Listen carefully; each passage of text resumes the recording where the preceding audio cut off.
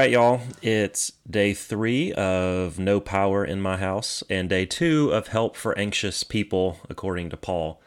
I do want to acknowledge something on the front end here, that I know that I'm not saying all that there is to say about anxiety. Obviously, there's not room for that in this short podcast. No doubt there's also a spectrum of how anxiety affects all of us. For some, it's a low-level anxiety just beneath the surface at all times. It's like a bed of fire ants. All it takes is for someone or something to kick off the top, and all of a sudden the little anxious ants begin running through our mind and through our body. But for others, anxiety is even deeper than that. It springs from trauma, or it comes as a regular strain on our mental health. Of course, there's a place for counseling, sometimes medicine, where that's recommended from a physician. Again, so much more to say, and I'm not trying to shortchange anyone's experience with anxiety. But as we go through Philippians, I wanted to slow down and consider how Paul calls us believers to respond to our own anxiety, especially since he says, "Do not be anxious." He seems to know what he's talking about. So yesterday, we said that Paul offers 2 remedies for anxious people in chapter 4, verses 6 through 9. Remedy 1, talk to God about our anxious fears. That's prayer, which we covered already. And today is remedy 2, listen to God, who meets us in the middle of our anxious fears. Paul writes in verse 8, "Finally, brothers, whatever is true, whatever is honorable, whatever is just, whatever is pure, whatever is lovely, whatever is commendable, if there is any excellence, if there is anything worthy of praise, think about these things.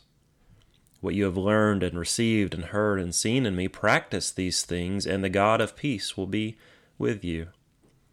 There are many approaches to anxiety, and I think a lot of modern approaches would say that you need to empty your mind, whether that's through meditation practices.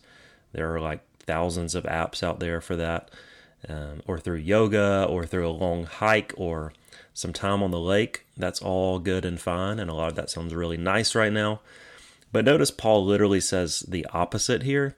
He doesn't say you need to empty your minds in order to address your anxiety, but instead, you need to fill them. We think we need to fill our pockets to feel less anxious. We need more money. Or we need to fill our calendars, fill our resumes, fill our notifications that someone out there somewhere is liking me. Paul says, fill your minds. With what, Paul? He says with whatever. Whatever is true. Whatever is honorable, just, pure, lovely, commendable. Fill your minds with whatever is excellent or worthy of praise. He says, think about these things. I'd encourage you to take a slow look at verse 8 later today and think about what's the opposite of each of those words. I would guess that most often we fill our minds with the opposite of what is true, what is honorable, what is pure. And it really affects the way that we think about ourselves, our lives, and the world around us. It affects the way that we think about God himself. So Paul says, if you want help for your anxious minds, talk to God and listen to what God has to say to you. Because where do we find the ultimate collection of what is true and honorable and lovely and worthy of praise? Of course, it's in the Scriptures. Listen to God, how he meets his people in their anxious fears throughout the Old Testament, how he speaks to us in the Psalms, how he has spoken to us ultimately and finally in his Son, the living Word, who gives us the words of life, who is himself the Word of life. He speaks, he comforts, he confronts. God has spoken to us ultimately in his Son. He's with us in our fears. Fill your minds with these truths, Paul says, and your heart will be filled with the peace of God.